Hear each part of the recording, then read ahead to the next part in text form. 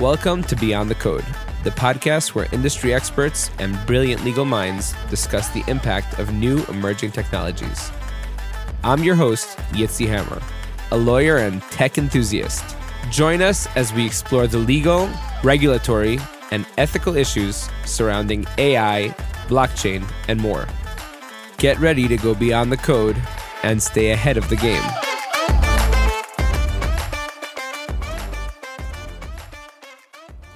So you were saying about market design. Right. So market since design, we started, maybe just introduce yourself. Cool. I'm Scott Kominers. I teach in the Entrepreneurial Management Unit at Harvard Business School and the Department of Economics at Harvard University. And I'm also a research partner at A16Z Crypto.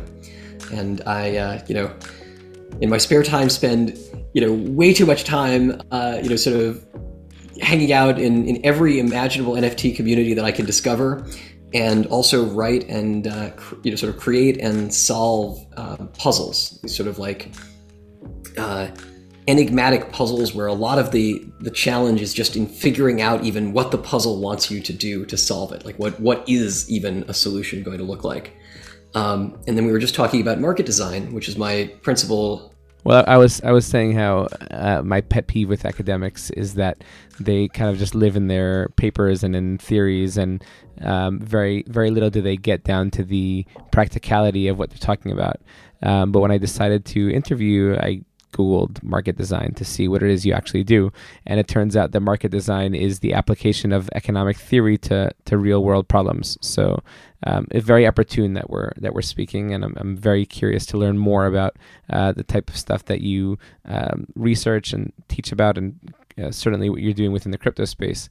And you're exactly right about market design. It's taking theory into practice, and as a result of that, it's cool. First of all, it's awesome at some level, even just to be able to think of economics and computer science and sort of all of these related disciplines wrapped together as a tool for engineering, as a way of sort of figuring out how the world could work better rather than just try to understand how the world works today, right? Like, economics is an incredibly powerful toolkit for understanding how the world does work, but market design sort of takes it a step further to ask, could we use our understanding and what we know about incentives and, and resource allocation and all of these different, economic insight categories, can we use it to make the world work even better?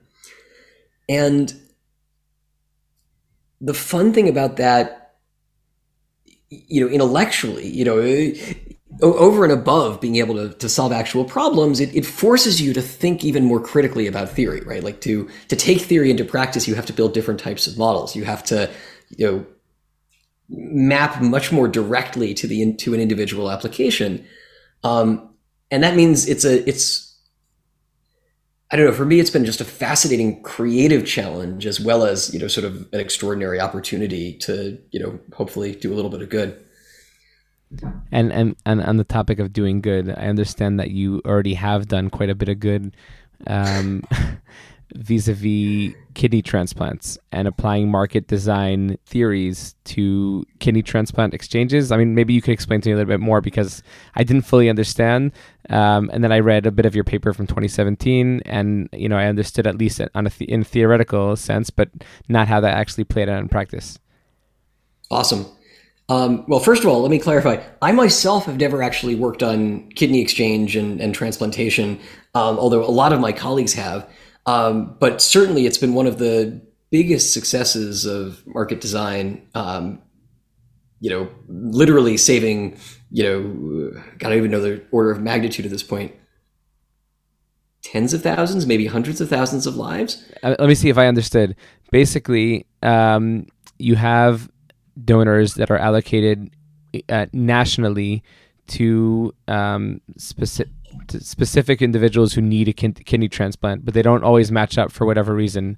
So the idea basically is to extend that to an international scale, and then for insurers or healthcare providers to be able to finance the international exchange of kidneys in order to save on dialysis, which is more expensive than shipping somebody his kidney internationally.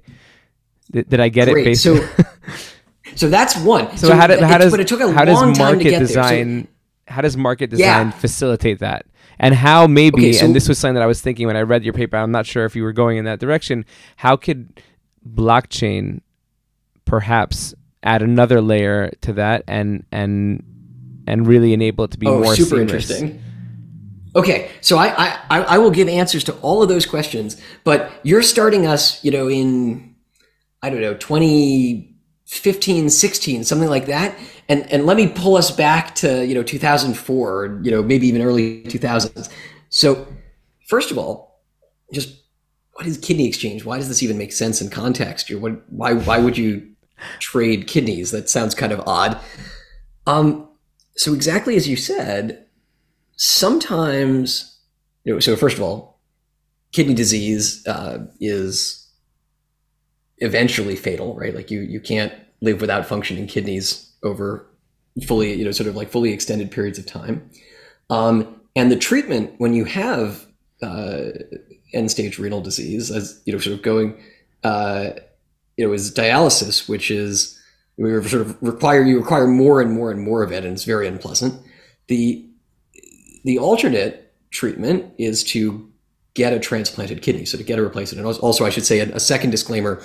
As I said, I haven't worked on this directly, so I'm going to be sort of telling you about some of the work that's been done, but I am not an expert on kidney exchange specifically, and I'm certainly not a doctor. So I'm going to probably botch at least one term here. So apologies in advance. But okay. But lots of people have donors who, in one fashion or another, are incompatible with them. Maybe they have a spouse who, who has just a different blood type. They're type A, their spouse is type B.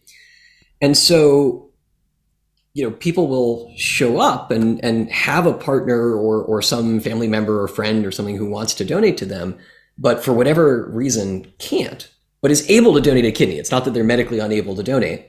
And so this idea was formed. And I think if I recall correctly, the very first one of these on record, actually was patients and their prospective donors figuring it out in the waiting room, realizing that one was a type A patient with a type B donor, one was a type B patient with a type A donor, and they realized they could swap. And so here we have an exchange opportunity, right? If you have an incompatible donor, you could imagine that you could find a different patient with an incompatible donor, but with your donors being mutually compatible, and then trade. You have a kidney exchange. You basically trade donors, and that started that just simple concept, and a couple of individual examples of it having happened started researchers thinking about well, how could you do that at scale? How could you make those exchanges happen in a way that maximizes the number of transplants that occur, that sort of saves as many people as possible. And again, just as a footnote, right, one can also receive transplant kidneys from a deceased donor. If this is someone who in one fashion or another is an organ donor,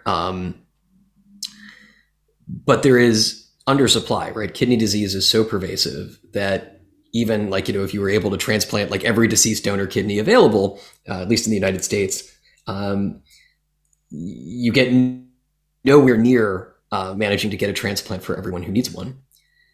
And so there's this is a constrained resource situation. So what economics is sort of well optimized for thinking about economics and operations research and sort of the some branches of computer science all together, right? They're about thinking about how do we solve constrained resource allocation problems to maximize value?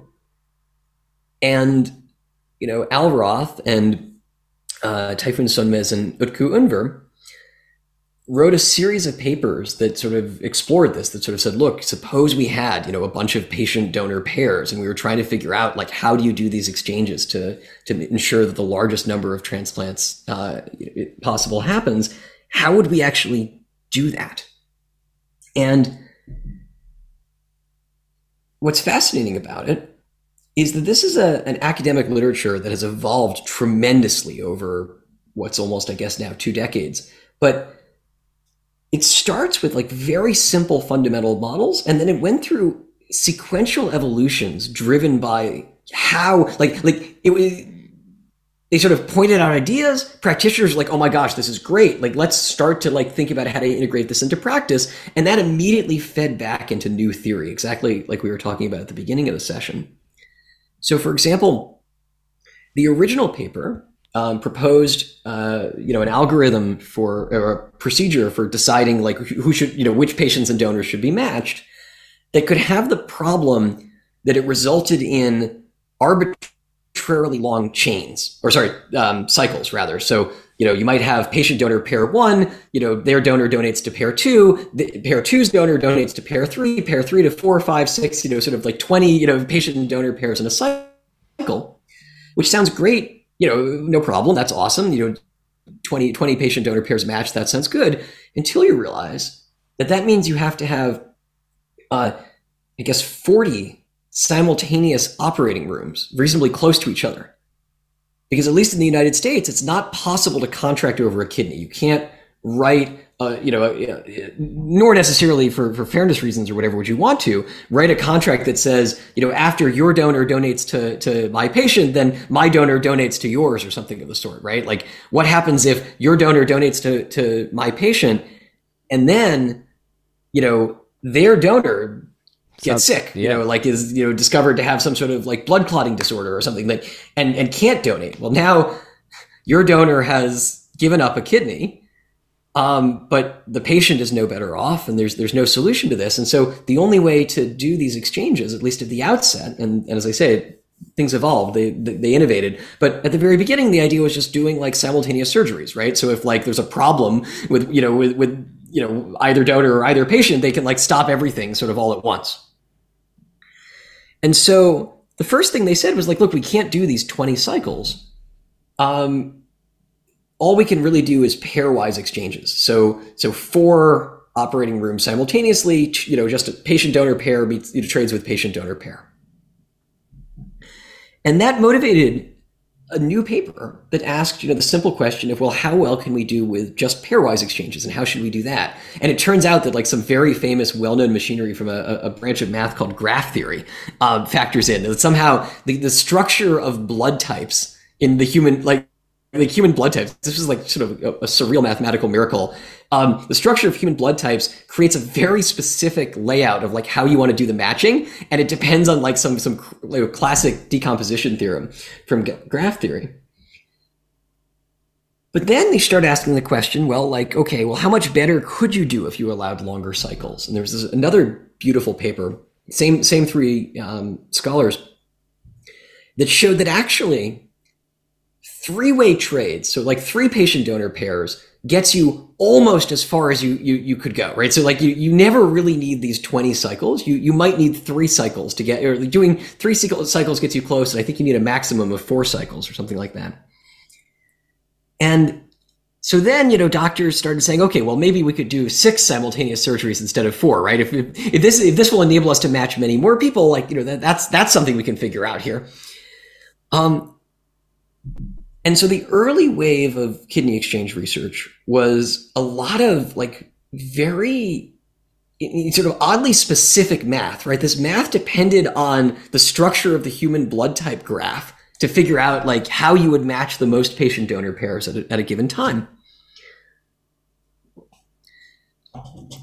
But then meanwhile, sort of other innovations were happening, and there were something else that sometimes happens is that a completely altruistic donor just decides to donate a kidney for whatever reason. Like not with a specific patient in mind, but they just, sort of decide this is something I want to do. I want to save a life. Just like someone might become a bone marrow donor because they want to try and save a life. And the realization there was that this presents an extraordinary new opportunity. So with these cyclic trades, right, the pairwise exchange and the triple trades or 3-pair exchanges, you have to do all the surgeries simultaneously because, because you sort of like can't use one patient's donor until you know that you're going to be able to give them a kidney from one of the other donors. But when someone just altruistically donates, it can kick off a chain. And so it's, you could take that donor and match them to a patient who is who has a willing but incompatible donor. And then their donor can pay it forward, right? You can sort of like, take that donor and then match them to a patient who has it. Exactly. And you start building a chain. And if at some point you reach a point where like, the donor can't donate, right? Maybe they were, again, they get really sick in between, sort of their patient receiving a kidney and when they were set up to donate. That's very sad, right? You'd like to keep the chain going on with the next further, but it's not the same type of loss, right? Like, and in the meantime, what this does that's really special is it breaks the need to do everything simultaneously. You can even like wait for a really good match for each donor to come along.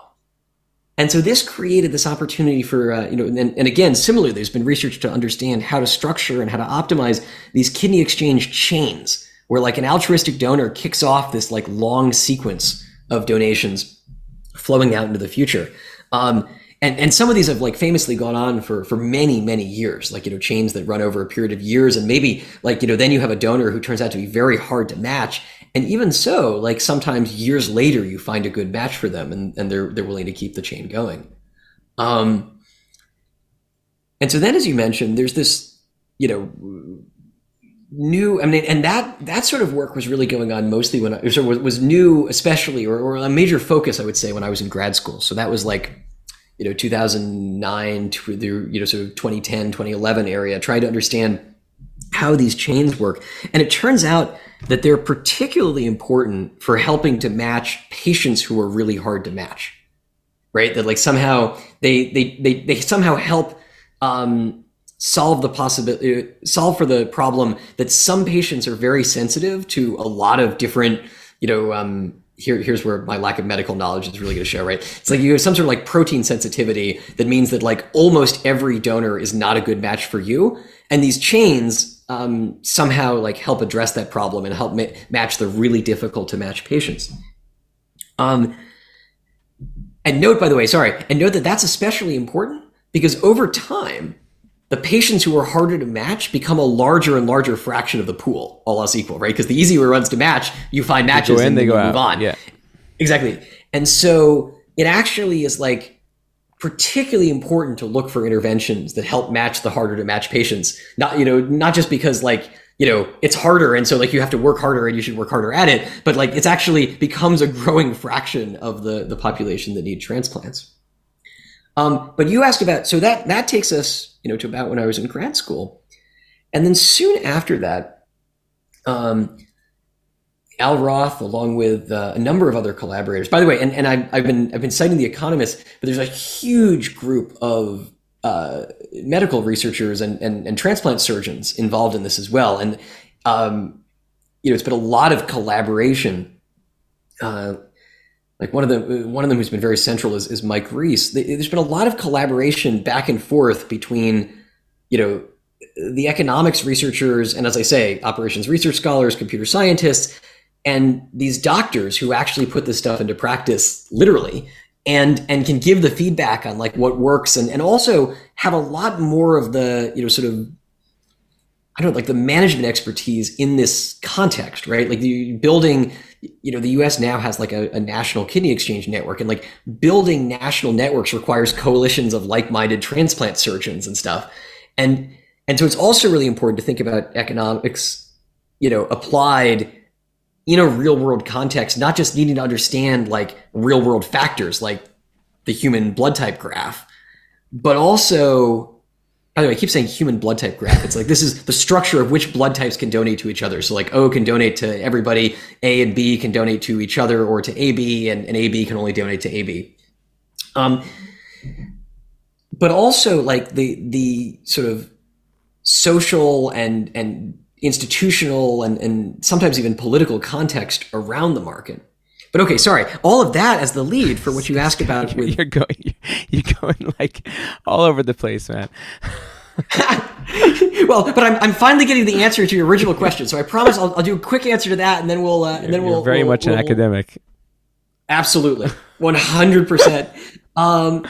The I'm a yeah, that's the business trick, guy, right? you know, like I'm you ask. always like I want to cut to the chase. But yeah, Okay, go ahead, go okay. ahead. I don't, Quick I'm not answer. interrupting. Quick answer. So the I want to question is talk about about a this lot of stuff international with you. kidney exchange. I want to get to A16Z. I want to get to NFTs. I want to get to blockchain, crypto. I want to get to kidneys and It's true. blockchain. We're talking entirely about kidney exchange right now. We haven't said a word about crypto. The so, but okay, but international kidney exchange. Very quickly, the idea is that there are places that don't have organized transplant infrastructure or the resources to manage transplantation at scale. And meanwhile, in the United States, the alternative, as I said, to getting a transplant is being on dialysis. And so, and it turns out that for a bunch of market and institutional reasons, dialysis is extraordinarily expensive. And For every individual impractical patient. as well. I mean, I've spoken to some Oh, dialysis absolutely. patients, like to go schlep yourself out there and to have to, you know, endure the dialysis process Absolutely. is uncomfortable and like you said, expensive and just impractical generally. Absolutely. No, no, no. One definitely would rather have transplantation, but also the insurers would rather have transplantation, right? All of the people who help finance dialysis, it turns out transplantation is a much more cost-effective solution in addition to a better one from a health perspective. And in fact, it's so much more cost-effective that you could do essentially 2 transplantations for the cost of one person's dialysis. Wow. And so, Roth and Afshin Niksad and Muhammad Akbarpour, and I'm blanking on the other 2 authors, or other couple of authors. Apologies. Well, we'll put the citation. We'll put the full citation in the show in the notes. podcast description or something maybe. Observed that you could find a patient donor pair from a place that doesn't have enough transplant infrastructure, bring them to the United States, do a kidney exchange with a patient, with a mismatched patient, an incompatible patient donor pair, and then send the other patient back to their home country with even an escrow fund to pay for ongoing medical care, and there's a All for medicine less you have to than take afterwards dialysis. to exactly all for the cost, all for the savings of dialysis on the U.S. patient. Wow. And so this creates basically a financial market, like a financing mechanism for increasing transplants worldwide, and also has been a source for international collaboration. There have been U.S. Mexico, sort of international kidney exchanges, and I believe, I don't remember the specific details, but there's also some Israeli Arab one, I believe. And so it's fascinating that it's sort of simultaneously it's been a opportunity to save lives, save money, and do international diplomacy, sort of all in one category at once.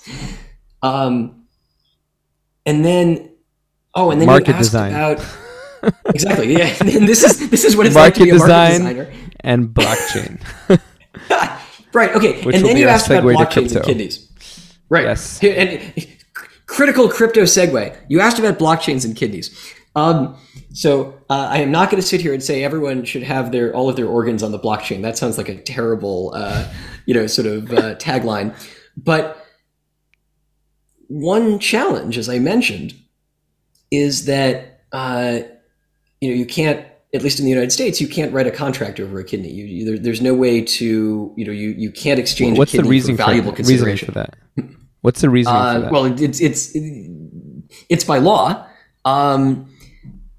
And I believe, in fact, the law had to be explicitly clarified to allow kidney exchange, because it wasn't clear when people started doing these things at scale whether it was or was not contracting. And so they literally amended this National Organ Transplantation Act to clarify that kidney exchange was not ruled out by this ruling, or by this law. And I don't have I don't claim to be the right type of expert or philosopher to sort of understand why that is sort of the regime that was chosen, but it's the regime that's been chosen almost, the legal regime that's been chosen almost everywhere in the world, right? There is there's virtually nowhere where you can buy or sell a kidney. Um,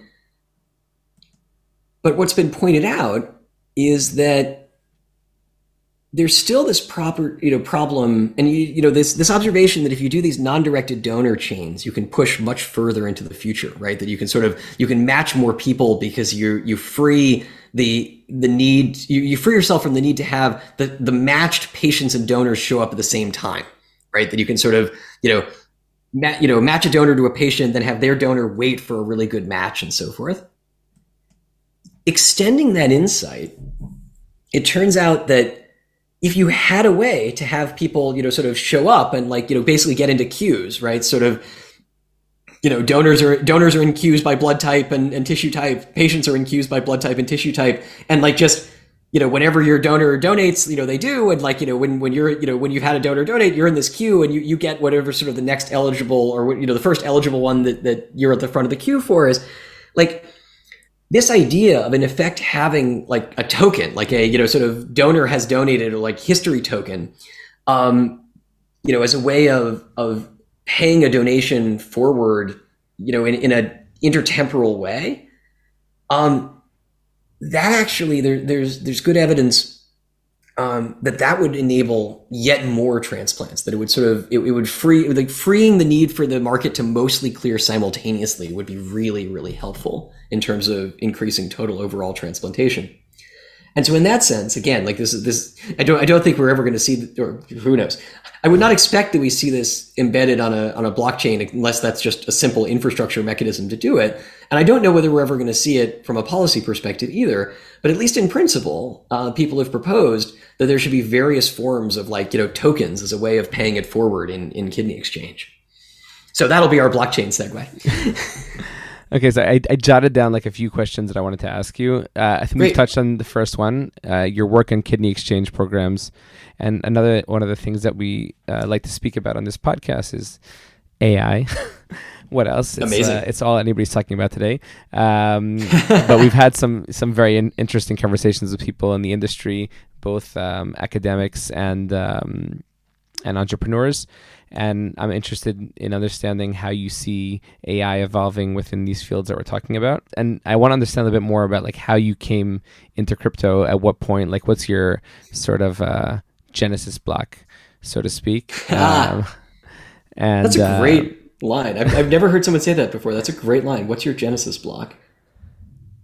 By the way, Genesis Block, I have to attribute and give credit to Jacob Robinson, who's a friend and a Canadian lawyer, and he has this great podcast. You should give it a listen. It's called Law of Code, and he basically just interviews lawyers in the blockchain space, and he always starts out with, what's your genesis block? So I got to give credit where credit is due. Okay. Wow, there were a bunch of different questions there. Which order should we go in? I guess so. I'll do the genesis block one first, because that's, as a market designer, in some sense, I'm literally always looking for to better understand, sort of new ways of creating markets and managing transactions and exchanges, and sort of understanding in particular how technology and incentives shape markets and entrepreneurship. And so in that sense, crypto is sort of straight down home plate. It's something I've been aware of and thought about to some degree, essentially since, soon after the original Nakamoto paper, because, in part, one of my earliest and closest advisors and mentors, Susan Athey, who was an undergraduate advisor and then a graduate advisor and now still a mentor and a colleague and extraordinary friend and collaborator. We've written papers together. She was one of the earliest Bitcoin miners. Back in the day when you could be mining Bitcoin in your office, on your computer, and I don't remember the precise details of this story, but somehow she found that, discovered this and was like, oh, that's cool. I want to try it. And so, there was a small conversation around crypto, when I was in grad school, as it was emerging. And I started my PhD in 2009, right? It was very, very early days. And then, I went to the University of Chicago. I was a research scholar at the Becker Friedman Institute, and then came back to Harvard and joined the Society of Fellows. And in both of those contexts, I was, I was one of the people that students would come to like pitch their various crypto startups. Because, you go to the market design professors. This is like, if you want to figure out whether your incentive design business model is a good idea, you got to find the professors who think about that. And the market designers were the ones who heard. I'm sure, I'm sure people brought, many more people brought their ideas to Susan. But I at least got some of them. And what's really funny about it was I was super negative on the whole thing. And to be fair, I think I was right on the points that people were focused on then. What were people focused on then? Because, I came at it, I was a law student. I was coming at it initially from a tax perspective, which was, the first thing that I thought was exciting about it. Super cool. I was doing a tax seminar at the time, and I was like, oh, this is going to be interesting from an AML perspective. What are these assets, right? How do you think about from a tax perspective? So I'm curious what what you were hearing, what the consensus was at the time, and why you were against it, and why you think you were right, or for whatever reasons you were against it, and why you think you're right for that. At the time, I was getting pitch after pitch after pitch of, here is this idea to decentralize a thing simply for the sake of decentralizing it. And the thing could you moved around. There were all manner of varieties of thing that it could that it was, but fundamentally it was all about decentralizing something that simply because it was centralized and now could be decentralized. And that was it's similar to what we're experiencing now. We had issuing a token just for the sake of issuing a token. I often have clients who are like, we're going to have a token. I'm like, why? It doesn't make any sense for your platform. Exactly. I want a token. So there's there's a lot of things are being over tokenized and shouldn't be. And now we're over DAOing things. People are just structuring DAOs for the hell of it.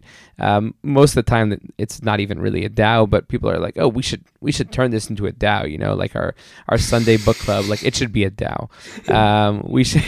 We should have tokens. We need governance processes to determine which books are going to be read. There'll be earnings per page. Yes. No, exactly right. And it was very bizarre, right? And you'd explain to people, look, decentralization is not without cost, right? In most contexts, it's harder to get stuff done in decentralized ways. It's slower. It requires effort, energy, sort of infrastructure to support security. There's a reason proof of work is, very, very costly. And it's immutable. Right. Yeah. No, and it's immutable. Whatever you put out there is there forever. So you let's really think if these are things that we need to have on chain.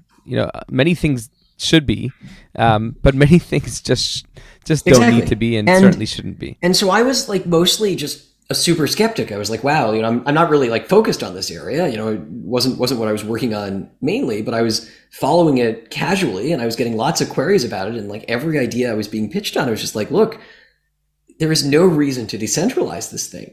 I just don't understand. And so I was on record as a pretty serious skeptic for years, a naysayer. Although I met Vitalik at a conference, strange sequence of events. He and I were basically the only people at the place where they were serving breakfast at 6 a.m. or something. And so I had breakfast with Vitalik, and I walked away. I was like, wow, that guy's super smart. This Ethereum thing sounds pretty cool. And of course, because I'm a professor and don't and what do professors value? My thought at the time was, wow, I should really pay attention to this, because maybe one day I'm going to want to teach something in my class about Ethereum, right? Maybe I'm going to want to write a case study or something. This could be a really interesting teaching example of something. I never in a million years would have predicted that that I would not just be teaching about Ethereum, but own at least exactly like A sort of full-on a degen. degen's collection of many digital assets control sort of managed on it. But that's neither here nor there. Um, but what really like sort of you asked about the Genesis block. What really got me like excited about crypto. I have a very good friend named Christian Catalini who founded the MIT Crypto Economics Lab. Uh, and we would get together like every so often to like talk about what was good. He's very very crypto focused. He founded the Crypto Economics Lab, and sort of interested in it both as a tool for market design and sort of as it reflects the economics of innovation and technology and so forth. And we'd get together every so often and talk about what was going on. And one time we get together and it's like, okay, I know you're like super skeptical about all this stuff, but I have an application that I think you're really going to be excited by, and you should come help think about it. And that was what became Libra/Diem, Facebook's cryptocurrency initiative. May it rest in peace. There are lots of like learnings and products being built off of the various bits of that code base and so forth, and like and so in all of those senses, I think the vision is very much alive. But from an intellectual perspective, again, right, and from a value creation perspective, the idea that you could have decentralized transaction infrastructure for the internet, and first of all, I mean, just the opportunity is extraordinary. And second of all, and I'll say, realizing that was an extraordinary opportunity made me realize also that like all of these various cryptocurrencies and sort of like other, sort of crypto platforms that I had been very, very skeptical of for half a decade or something, also could potentially serve this purpose, right? Like it's funny, right? Like one talks about these things for payments, but I sort of hadn't ever quite focused on the idea that, maybe such a thing actually could be sort of the payment infrastructure level of the internet or something at that level. But the thing that's really special about that application is that on the one hand, the decentralization makes it, is sort of necessary. The same way you want like the internet servers to be decentralized, right? You want like no one to control the payment rails, like global payment rails of the internet, if you can have that be the case. Not because, again, because you're worried about, censorship and expropriation and so forth. Not that it's like not good to have somebody like managing payment networks and infrastructure, right? Like it's, you pay a big cost by making this thing decentralized, even partially decentralized. But the reason you're willing to pay that cost, at least in principle, is in order to make it something that is like safe and accessible. But then meanwhile, the other thing that's really cool about it, that was really exciting to me about that application, is it makes it possible to extrapolate from places with really strong institutions to places with weaker ones, right? That you can sort of leverage legal protections in the place where a wallet application is based in order to like provide protection of transaction security and in digital currency in places that don't have the same types of legal protections. And so in that sense, you can sort of you can simultaneously like create a lower friction and more inclusive financial rail system, but also use it to sort of to borrow the best, the best of our like sort of current finance system and current institutions and export them or extrapolate them. It's not even really exporting. They don't move, but extrapolate them to everywhere. And that seemed really cool. And so Christian and one of my then grad students, he's now a professor at Stanford, Ravi Jagadisan, and I spent a lot of time thinking about the sort of the research questions around like how would this sort of thing actually work in practice, and along the way, like questions about like, how do you make these sorts of networks secure at scale and stuff like that. And so that was when I really like started thinking about this stuff seriously and like understanding its market design potential. printed the Genesis block. Fun fact though, while this was going on, I was mostly, it was still sort of like a secret project, right? And so early on, I was like started going to crypto conferences, but I, was keeping a posture of like being there as a skeptic, which was kind of funny, right? Like I'm standing in the back, like, sort of not quite heckling, but being like grumpy, like, really like, do you really think this thing is robust to this problem? Like, and if so, why? Like, but that was fun. It's always cool to play a role for a year or so. The crotchety skeptic who secretly has been crypto pilled. Okay, I know you wanted like pithy answers, but we haven't said a word about NFTs. Should we talk about NFTs for a second?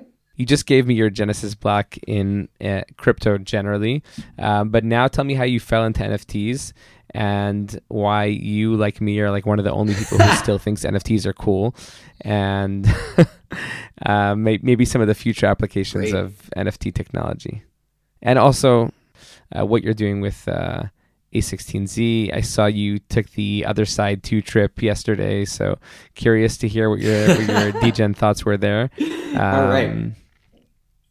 Yes, your NFT so this Genesis is very block. funny.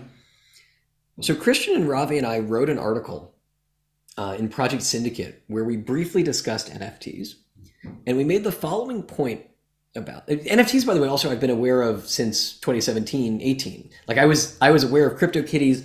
A collaborator of mine and I literally almost like we got so far as thinking through the details of how it would work to launch an NFT project as part of a research study. Like we like talked to, and then we were like, yeah, this isn't interesting enough, so we skipped it. Whoops, maybe could have like minted the the research punks or whatever. It's funny. Like again, like part of being an academic is often like, every time you go back and read your own writing, you realize you didn't understand it deeply enough at the time you wrote it, right? Like all of research is about understanding things deeply, and like you're constantly, if you're lucky, you're getting deeper and deeper and deeper understanding. And a consequence of that is that you realize, like every so often you realize you don't understand anything at all, and you have to start again. So here we wrote a couple paragraphs in which we said, look, what's really interesting about NFTs is that unlike cryptocurrencies, which is mostly what the article was about, have this property that in order for a currency to be valuable, lots of people have to all agree that it has value, right? Like what makes dollars useful is that many, many people all over the world will exchange dollars for money, right? Like they all sort of agree, or sorry, for objects, goods or services. They all agree that dollars are money. They attribute value. They all attribute value to dollars. Mm-hmm. In order for any cryptocurrency to become a medium of exchange, it sort of has to be the same. It has to be that very large numbers of people attribute value to it so that they're willing to exchange goods or services for it, that treat it as money. And so in this funny way, cryptocurrencies sort of like gain value only once they get a very, very large scale acceptance. And what we pointed out in this article was that NFTs sort of do the opposite, right? Like with an NFT, you don't actually need everyone in the world to agree that this thing is valuable. In fact, you just need a very small number of people to agree that it's valuable. And then the value can spin out from there as more and more people decide they want to own the asset. And so like, for example, if you think about the like right-click save as meme, right? It's like if the vast majority of people in the world think that they can just right-click and save an image and now they've taken it or whatever, it sort of doesn't matter so long as all the people who might want to own the image agree that the NFT represents ownership, right? Like, if there are 10 people in the world who want to buy a given artist's work and all 10 of them are in agreement that owning the NFT is the way you quote unquote own the author's work, then who cares about all the rest of the people in the world, right? There's a market of 10 people. They attribute value to this token, and that's how the token starts to take on its value. I mean, ultimately, that's anything. Absolutely. It could be brought down to like a social contract. Absolutely. But critically here, you only need that agreement among the people who might want to own the asset. Whereas with currencies, you need like widespread agreement because you're sort of expecting everyone to exchange things for the asset. And with NFTs, then you can sort of start with this core community and spin outwards. And so we wrote those words, and like, I like to think that was like a cool insight. I'm not even sure I can claim it was an original insight, but like we sort of tried to explain that principle in contrast with sort of some of the things about how cryptocurrencies work. And then and that was like early 2021. And then in parallel, sort of the wackiest thing happened, which is I was writing a puzzle column for Bloomberg Opinion. And we tried to make the puzzles themed around things that were in the news and of interest to Bloomberg readers. And needless to say, crypto was in that category. And so we actually did two different puzzles themed around NFTs. One of them around the time of the major Beeple sale in early 2021 was about sort of like, finding this like cryptic art hidden in, sort of out in plain sight. And then towards the end of the summer, maybe middle of the summer, it might have been like July or something, as the PFP projects were really taking off, there was that New Yorker article about the Bored Ape Yacht Club. I did one about PFPs, and we mentioned in that, a bunch of the projects in that article. And one of the ones we mentioned was Subducks. And some people from Subducks reached out and said, hey, we're reading this article. We've looked you up online. We think you would really get this. We actually think you would really enjoy it. And I was like, interesting. And they're like, you should join our Discord. Come check it out. And I joined the Discord. And two people from the community, Marklar and DJ, created, subduckified, Scott images, that we later, sort of cited in some future edition of the column. I think the first Kominers Conundrums fan art in history. Thank you guys. Shout outs. But as I was starting to explore this, and eventually one of my very good friends, Far, helped me actually get my first NFT, which was the Subduck. I was gradually realizing, and realizing first that it was absolutely true. Here I was joining a community of people who had all decided they held value in these particular tokens. And I was learning why it was an awesome community and why I too came to see value in what to me had previously just been sort of miscellaneous code, right? I lived that action that we described in the article. But also I was realizing that there was all of this market design and transaction creation and new opportunities that I totally didn't understand, but it was extremely real. And it's now, what? August, September 2021, I'm teaching my MBA market design class in spring 2022, starting January 24th or 26th or something.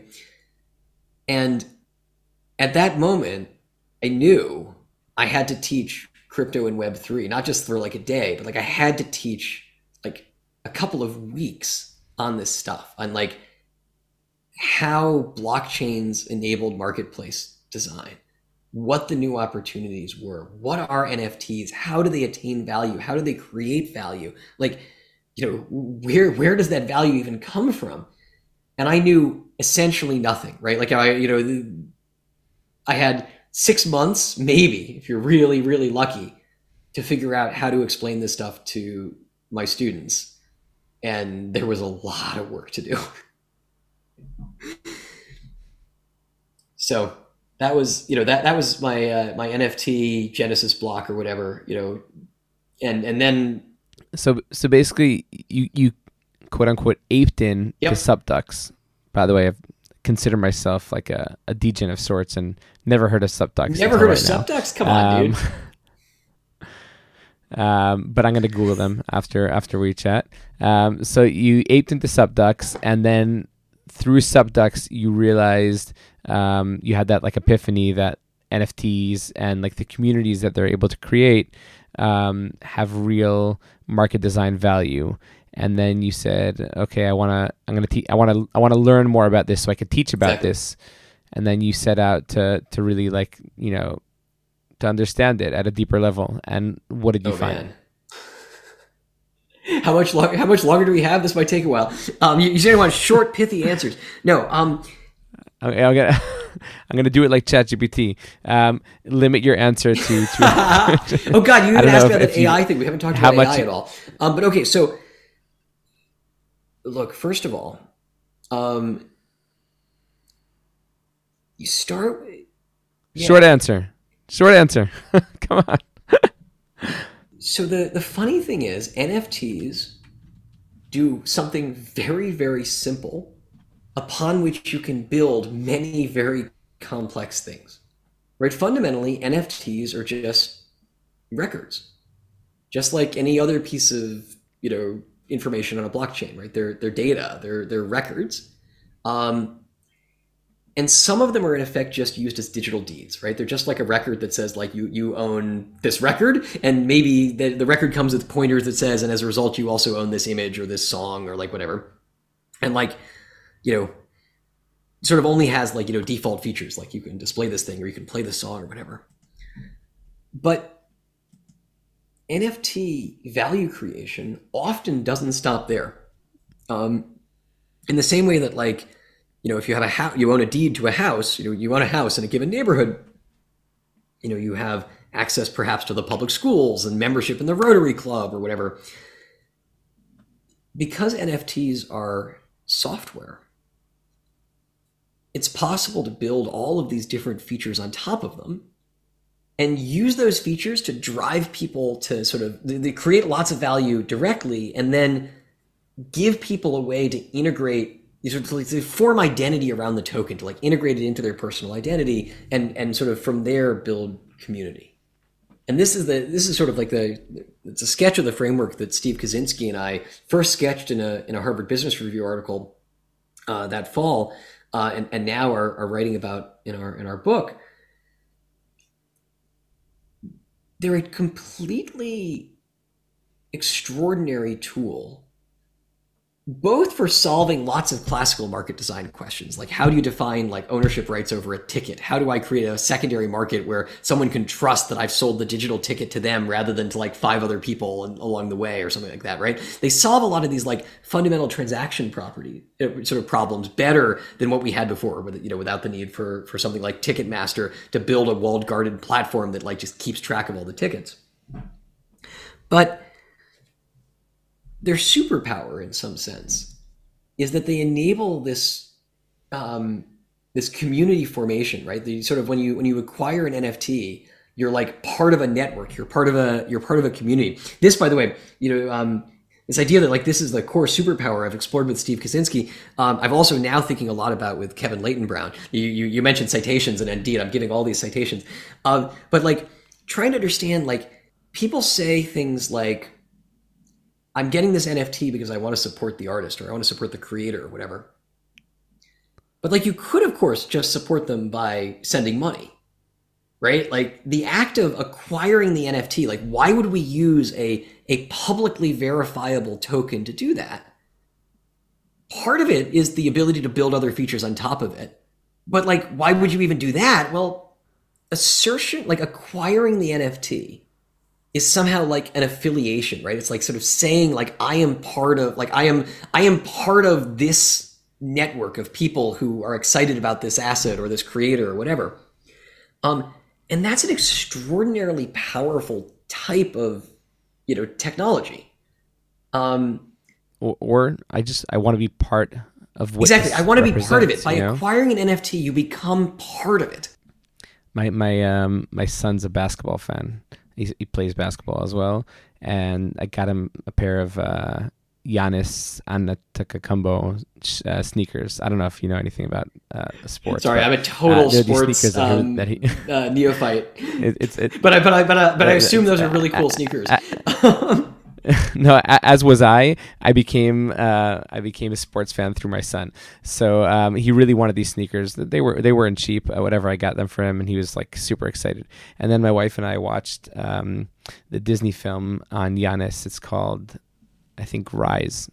You should watch it. Phenomenal story of his family and where he came from and how he ultimately him and his 3 brothers all to be NBA players, and he's like MVP like a billion times in a row. Cool.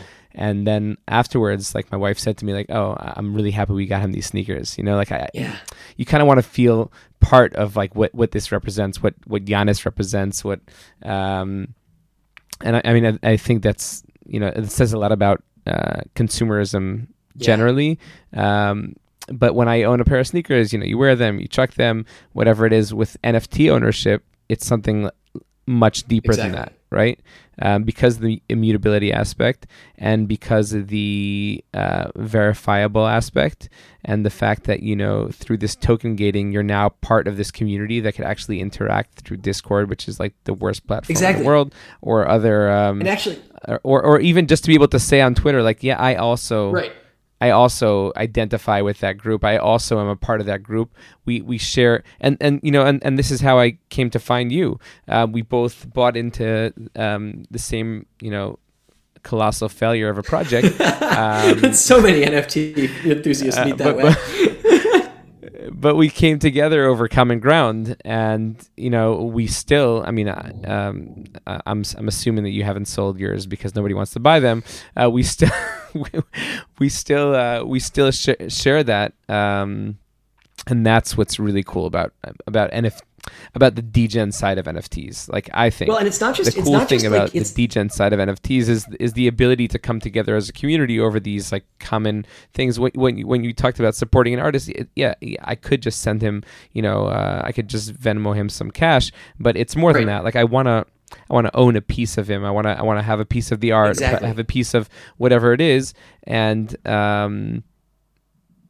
that's the degen Absolutely. And side. it's not Owning just degen, right? and Remember, like collectively being part of something. this is an extraordinary tool for digital brand building, right? Like, this idea that people can be part of the brand, whether that brand is, whether that brand is something like the Bored Ape Yacht Club, or the, sort of a digitally native brand, or something like the Hundreds, right? Like a, streetwear brand with literally decades of history. The idea that like Mm-hmm. Bobby Hundreds would, sell Atom Bomb Squad NFTs featuring different, instances of their mascot over the years. And then when they reuse those mascot instances, like, give, store credit royalties to the holders, right? Like, they own a tiny fraction, like they are a part of the brand. And that is extraordinary and very new, right? Like, turning brand enthusiasts into, owners and contributors in a, at scale. That's where you have to be careful. Yeah. Because of the securities aspect. So I mean, owners and contributors, like I think, and I think this is where things get kind of misconstrued from a securities Yeah. aspect. When we talk about ownership, it doesn't mean that you own shares Correct. per se, but it gives you a way of connecting on a deeper Exactly. level. It's kind of like again, going back to the sports analogy, taking an NBA player's shirt and cutting it up into little pieces, and then everybody has a real piece of that game. So here we're enabling you to engage on a deeper level than just owning a pair of sneakers, but now you could own an NFT that's an exclusive part of whatever it is. Like, depending on how you build the story and how you share it with your community, it's enabling your community to engage on a deeper level. Exactly. And to feel really like part of Exactly. something. It gives them a reason to invest in growing the brand value, like to share it with their friends, to like really engage with each other. And exactly as you say, right? It's a new type of ownership that doesn't really line up with anything that's existed before, right? If you if you wore a T-shirt of your favorite brand, that was an opportunity for you to display your brand enthusiasm, but it wasn't a ticket for you to somehow connect with the brand, with the founders, to like, shape their direction, like. And so this is very new, and I think it's very powerful. And so it's fun to teach about it, right? Like we and yet I'm not sure how sustainable it is in the way that we're seeing it right now. Absolutely. In other words, well, some parts. Sorry, go ahead. Say more. The ability to connect with the founders and to engage on that deep level only works because it's limited to 10, 20, 40,000 members. I mean, if you really want to scale and build a product that everybody can relate to, then you're going to have to lose some of that. What's the word?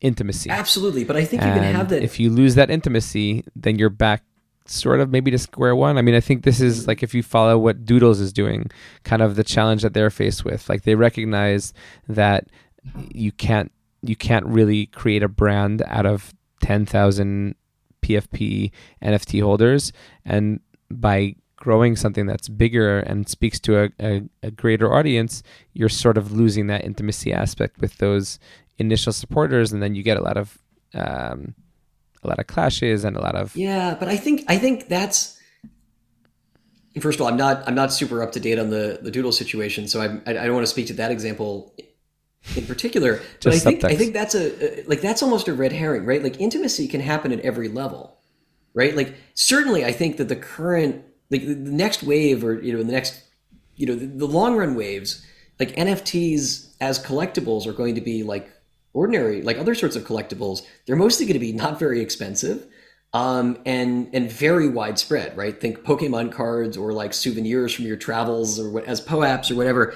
Like, but I think it's possible to have that, sort of that intense identity and the intimacy with the brand just at different levels, right? Like, certainly if suppose there were, well, let's make up a made up franchise instead of using Pokemon. But if there's cards for a digital trading cards for some other monster battling game, of which there are many, right? Like monster battling game is a large collectible card game category. There's still a way to form community. Like NFTs still enable you to form community with your local enthusiasts and with people globally who love this game. Still creates a way to like organize like two-sided feedback, with the company.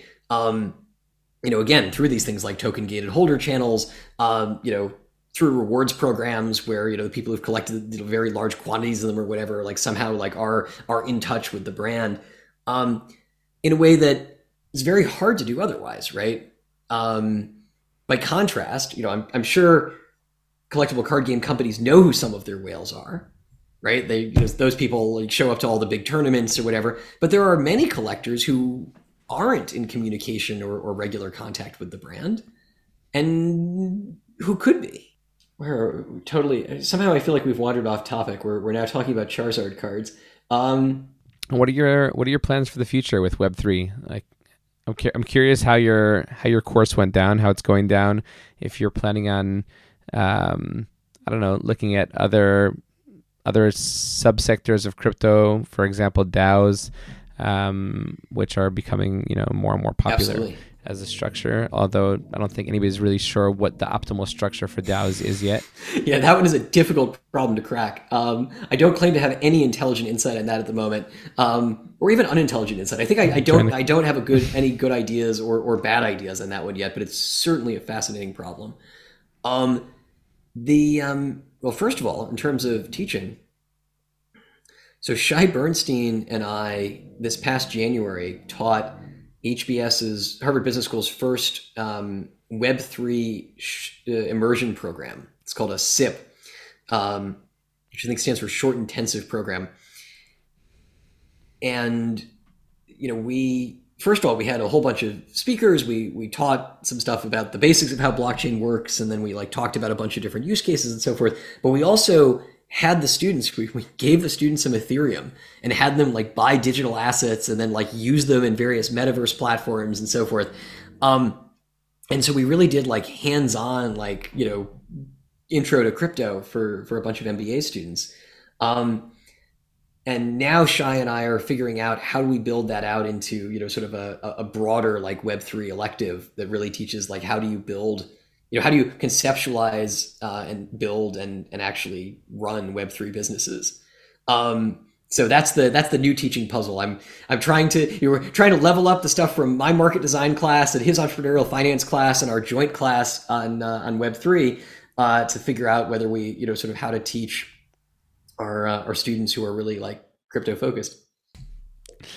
Very cool. Anyways, Scott, this is wonderful. Thank you so much for your time. My pleasure. Thank you.